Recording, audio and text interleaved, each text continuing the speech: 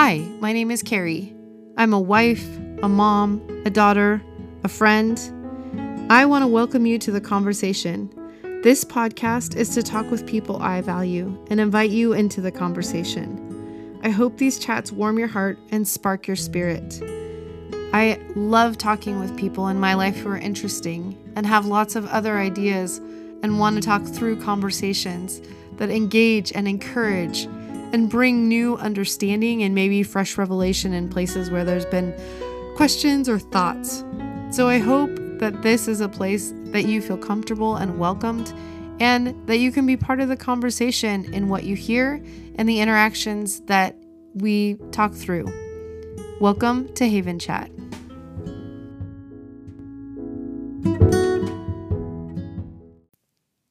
Hi, welcome.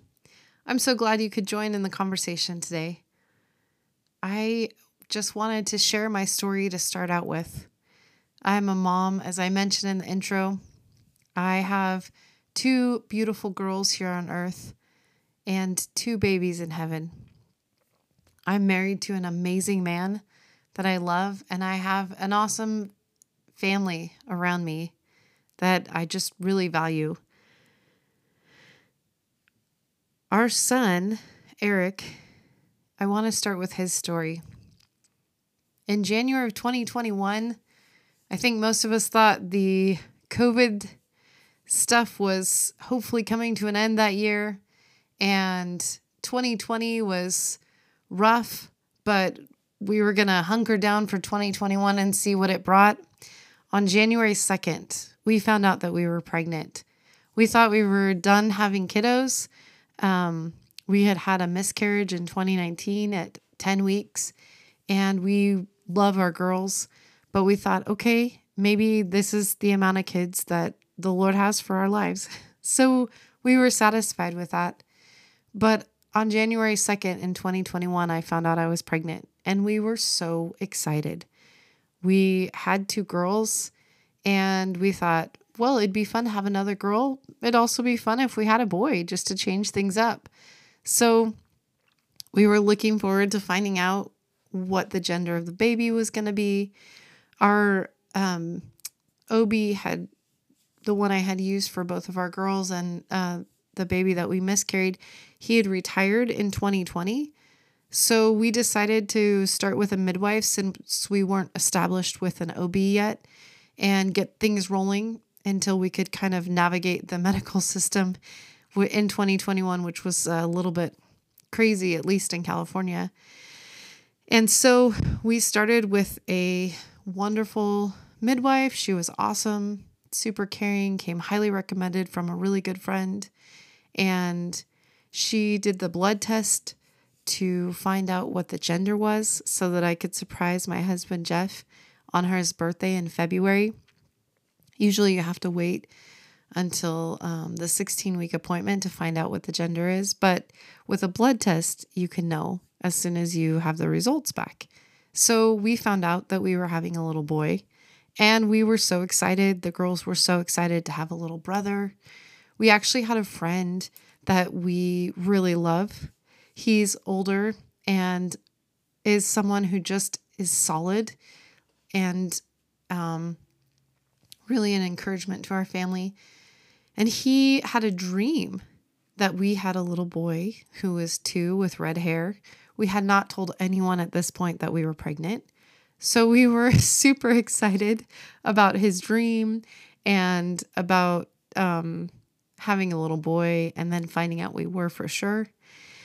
And I surprised Jeff. I couldn't wait till his birthday. His birthday's the end of February, and I found out kind of mid-February. So I wrote this note that was from our son and said, "Daddy, you're going to be a dad of a little boy." We cried. It was really just a sweet time. That was in February.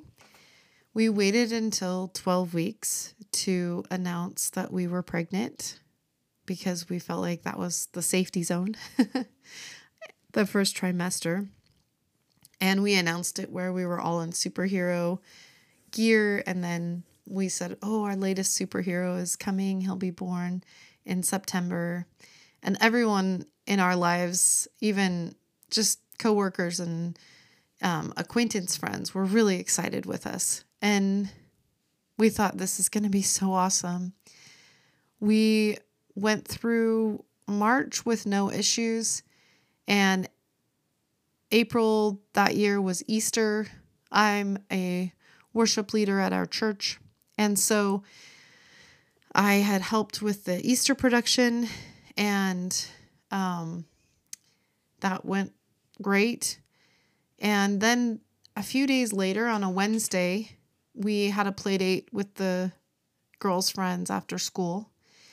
And I stood up and literally fluid just started gushing. And I just looked at my friend, who is actually a doula, and I said, I think my water just broke. And she said, I think you're right. So we got the kids packed in the car. My husband was at work, and he works from home. So I called him and I said, babe, I think my water broke. I am headed to the hospital right now with the girls. My parents had just gotten off of work, and they said, we will come up and meet you. So they came up and met us. I could hear Jeff searching around frantically for keys. We realized that the extra set of keys for our other car were in the van I was driving. And Jeff was panicked. He just was beside himself because he wasn't sure what to do or how he could help. He said, I'll call your sister and have her bring me down, meet you at the hospital. Great, I said. So I'm driving and sitting on one of my vests in the car because I'm leaking all over. We get to the hospital. My parents are already there.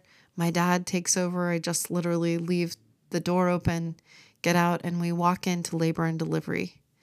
I was 18 and a half weeks pregnant, and we walk in. I have fluid all down my jeans, and we come in, and the check-in nurse says, what's going on? And we say, I think my water broke. And she says, okay, well, you'll have to go to the ER because we don't admit women this early. And my mom said, that's not going to work. She's having an emergency. Something is happening. We need to have her admitted now. So this nurse goes to the head nurse, and the head nurse says, okay, we'll allow it. Admit her to room such and such. So they take me back and they get the monitor on, and the nurse that is helping us get settled says, maybe it's just pee. Let's test it to make sure that it's not that. And I said, does that happen, that you can just have an accident? And she said in an overly hopeful voice, which is always a little bit of a cautionary tale when you're in a medical situation. Yeah, I mean, sure, right? We've seen that before. Okay. So they send the fluid out. It comes back. No, it's amniotic fluid. I'm definitely ruptured. And we kind of just wait because we're not sure what the next step is. And at this point, Jeff comes down and he comes into the hospital, and we sort of catch him up on what they've said. And we just wait, and we're laying there and we're thinking, this is too soon. There's been such a promise over this baby's life. We've had a good friend who's already had a dream about him before we even told anyone. We know that this is not how this story ends. And the doctor comes in that was on that night because I hadn't established care with an OB yet. And he comes in and he says, I've given the okay to admit you. You're okay to stay for the next 48 hours. There will probably be a spontaneous miscarriage because of all the fluid that you're leaking. And we have a couple options here. And we said, for us, the option of termination is completely off the table. The Lord gave us this baby, and we will ride this bus as far as it goes. And he said, okay. And I'm so grateful to this doctor for not pressuring us to do anything different than what we felt was right. And he said, okay, then we will ride this out and you'll probably miscarry in the next 24 to 48 hours. And I'm here through tomorrow morning. So if you need anything, you let the nurses know and we will help you through this. So our lives completely turned upside down in a matter of really seconds. And we thought, okay, Lord, we are believing you. We put out a call to some of our closest friends, to our church, and we asked people to pray and to pray for our son, that he would be born at the right time and that he would be healthy and strong. And the doctor said sometimes ruptures fix themselves and they reseal. And we said, okay, we will believe God for that. So I didn't miscarry at 24 or 48 hours. Miraculously, I actually carried our baby son to 27 weeks and 3 days. And he was born emergency C-section, and he had had very little fluid for that last 10 weeks of his gestation. That I was on bed rest in the hospital pretty much the whole time. And he was born breathing on his own. He cried and he moved his arm. That is an absolute miracle. And we are so grateful to God for good medical staff and people who care about those kinds of intense situations. And so our 27-week, 3-day-old son was taken up to the NICU. He was the sickest baby in the unit. They tried really hard to not have to put him on a ventilator and just put him on what they call bubbles, which is pushing air into their nose so that it forces their lungs to breathe. But they were not able to get him to breathe well enough on bubbles. So they put him on a ventilator. He did not have cerebral palsy. He didn't have a brain bleed. His eyes were healthy. His organs were functioning properly. He was such an incredible little boy. They took him up to the NICU. They brought me up after they patched me all up, and the doctor said if we had waited even one more day, we would have had a very, very sick little boy, and with the inference that he probably would not have made it. We were so grateful to God for his life, for him being born. And we would go up to the NICU and visit him, and his eyes would follow us, and he was so there. And we would walk into his NICU room, and the nurses would say, "Your baby is so present. It's very unusual to have a NICU baby who's so present." This baby would turn the best he could when he would hear our voices. And he was just such a sweet buddy. When he was in my womb, we would talk to him and we would say, "Erik, Jesus tells you his secrets, doesn't he?" And he would start moving around in my tummy, and he had almost no fluid because of the leak. When he was in the NICU room and we would walk in, we would sing to him, we would read to him, we would talk to him, we would pray over him. But we would lean down and say, "Jesus, tells you his secrets, doesn't he, Erik? And his little feet and hands would start moving in a way that they didn't move any other time. We were so hopeful. We had an amazing team of doctors. And we were so grateful for their care and expertise. Erik was taken off a ventilator and was breathing on bubbles and was doing really well. And then that changed, that scenario. It was 2021. So in California, COVID was sort of wreaking havoc on the medical community because there were so many different rules and things were changing.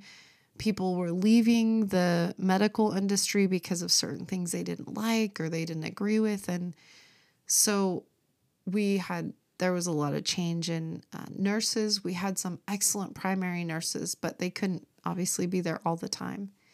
And one night, Erik had a different nurse who was not familiar with his situation.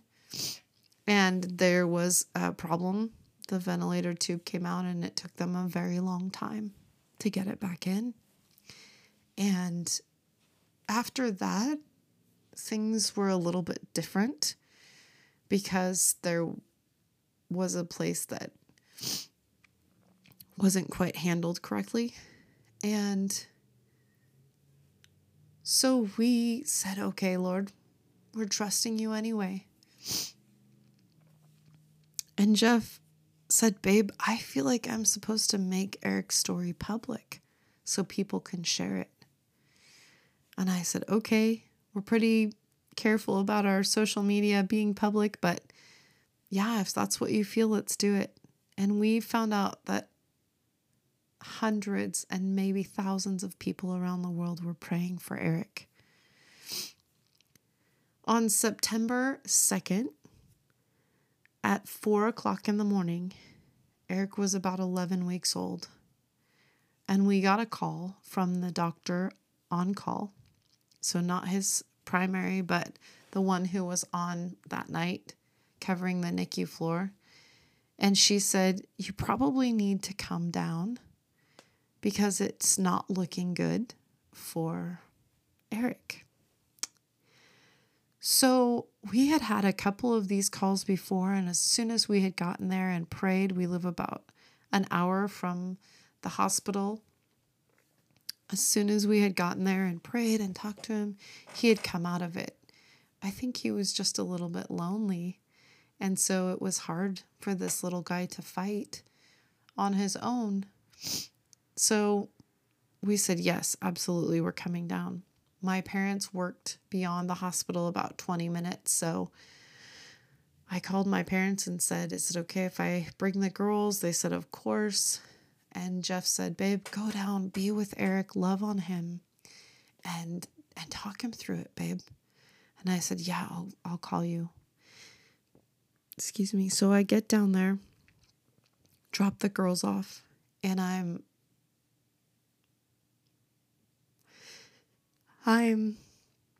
getting ready to head to the hospital. And I get a call from the doctor. And she says, I'm so sorry. Your son is gone. And she said, your favorite nurse, his primary, is here. And she will rock his body until you come.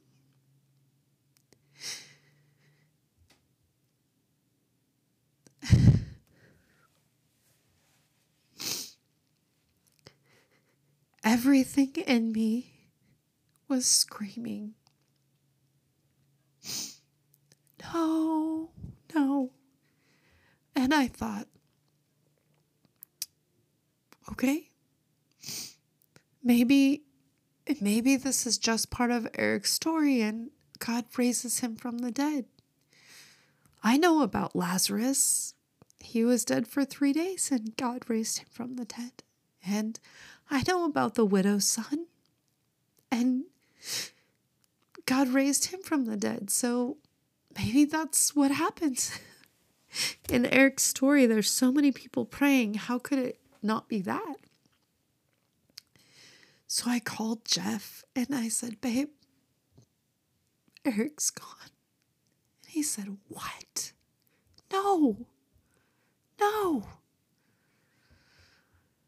So Jeff called work. He called out. He drove down as fast as he could. I hit traffic all the way. It felt like the eternal drive, which should have only been about a 15-minute drive, ended up taking almost an hour. I thought, there's no way. We walked into that room. I got there before Jeff, and our favorite nurse was rocking his body. And she just looked up at me, and she was just tears spilling out of her eyes. And she just handed him to me and was like, I'm so sorry.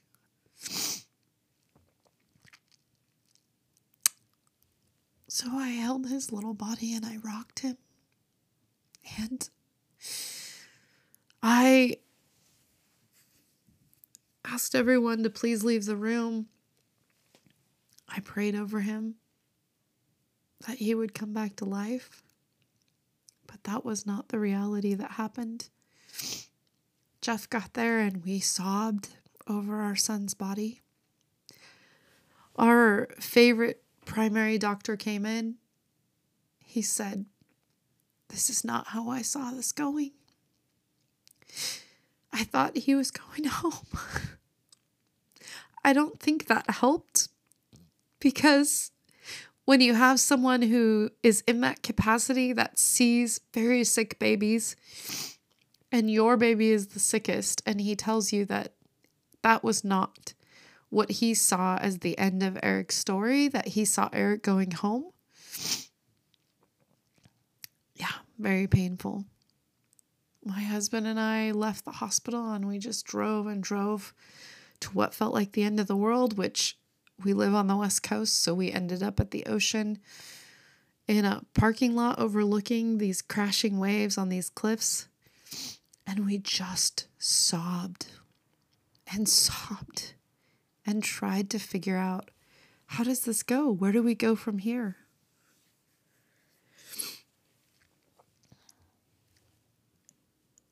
And we stayed there, and then we drove home to pick up our girls. It was a very, very long day. And I felt numb. What just happened? I lost our baby boy. And I have known Jesus since I was 6. And I've always had a very clear line of communication with hearing his voice. But I was so mad. How could you do this, God? How could you take our son? This is against everything I know you to be. This feels mean and cruel. It feels awful. And I know that you're a kind and loving God. So what is this? And I asked God, please protect my heart from bitterness and hardness of heart. And then I stopped talking to him for about 2 weeks.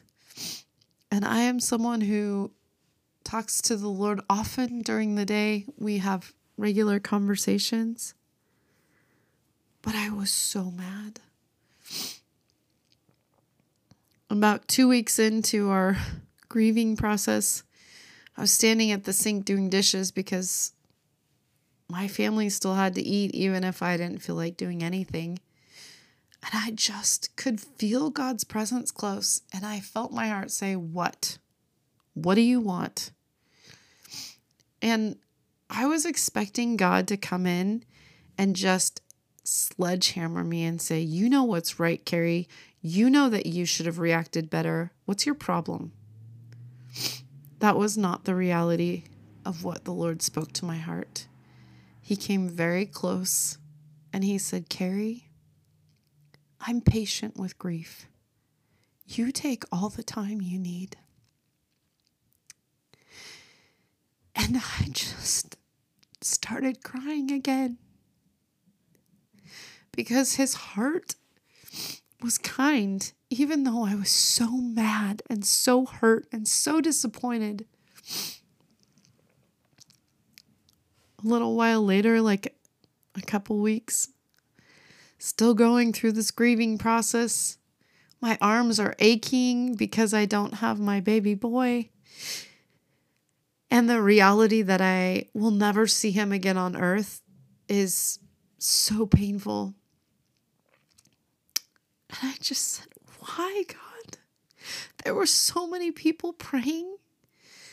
He was a miracle story. Why? Why didn't you heal Erik on earth? And the Lord said, what if he chose to go to heaven?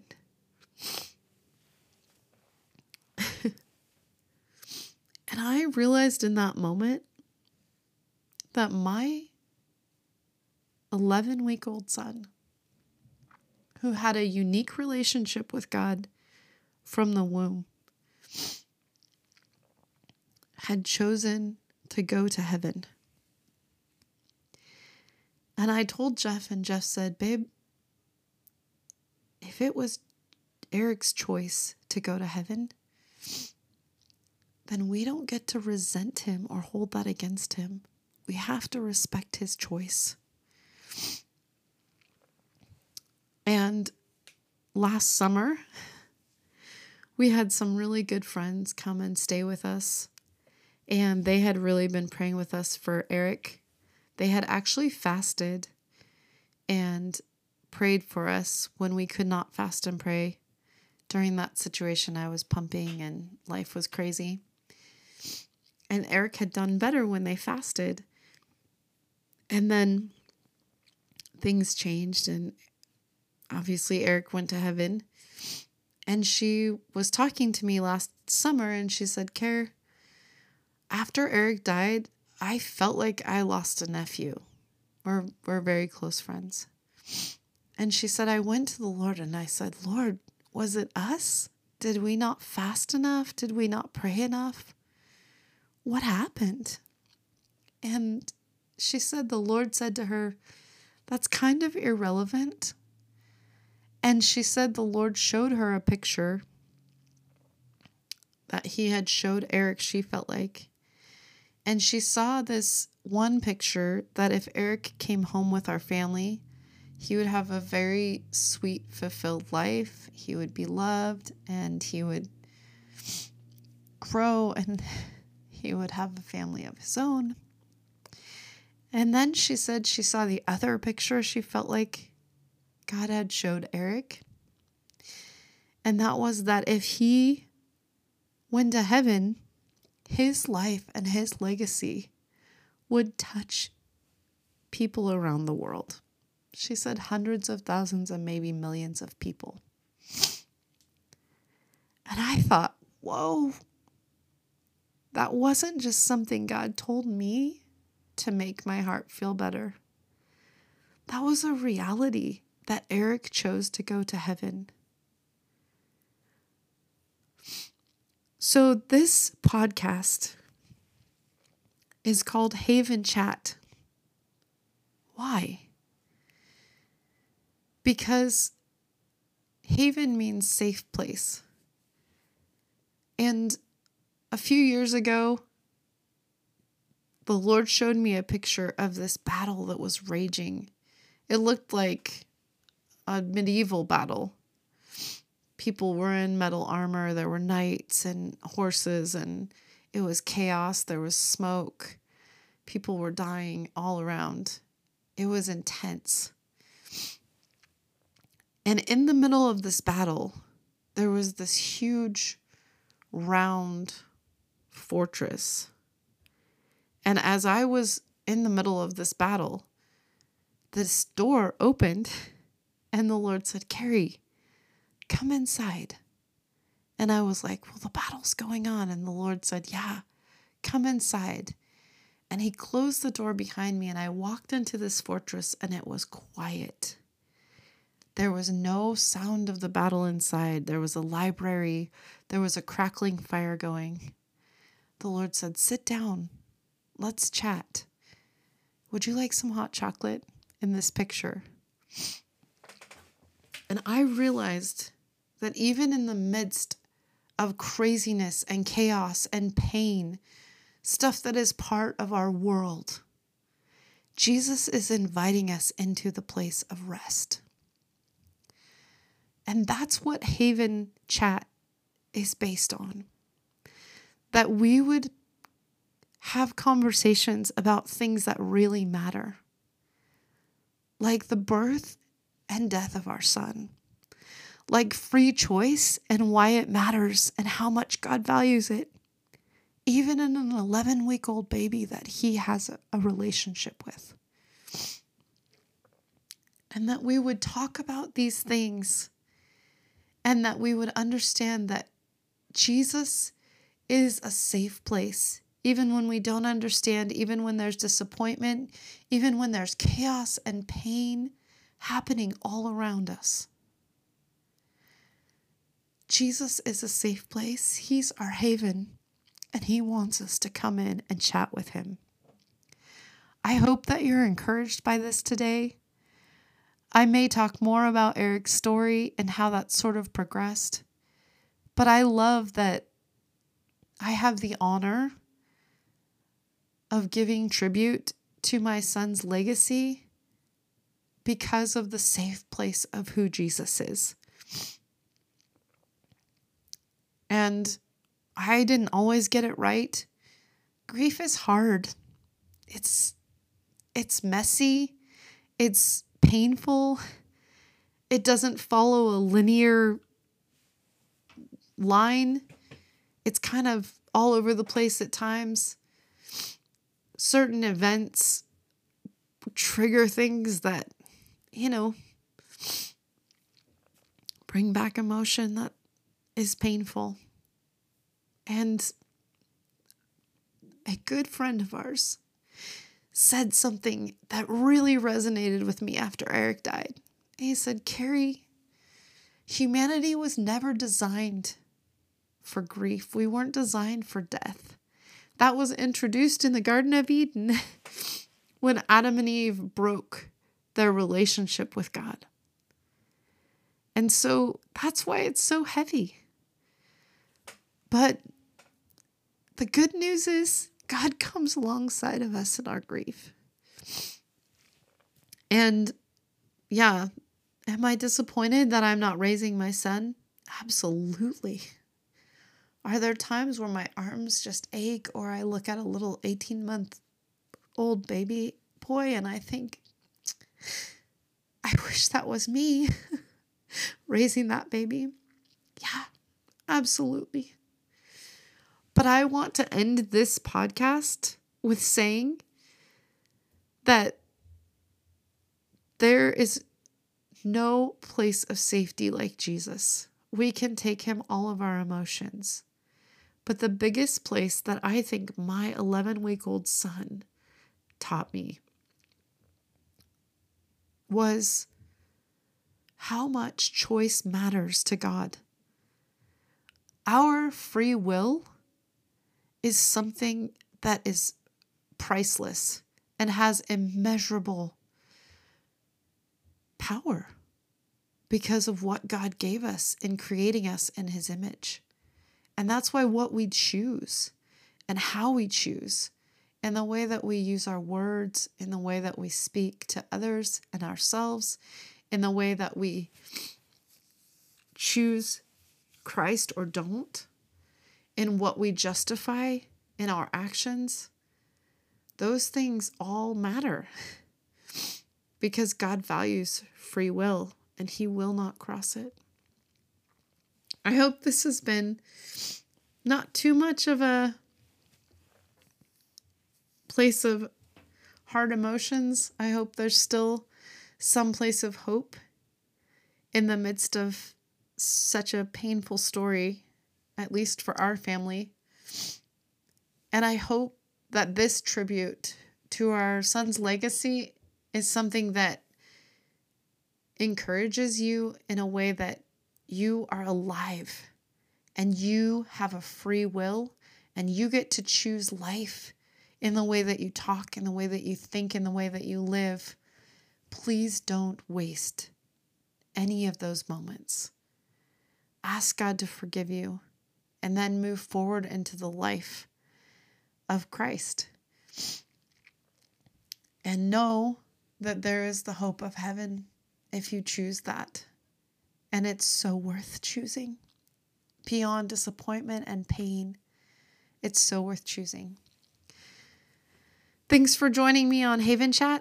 I hope that you will tune in next week and we'll talk about things that matter and good stuff. Have an awesome week.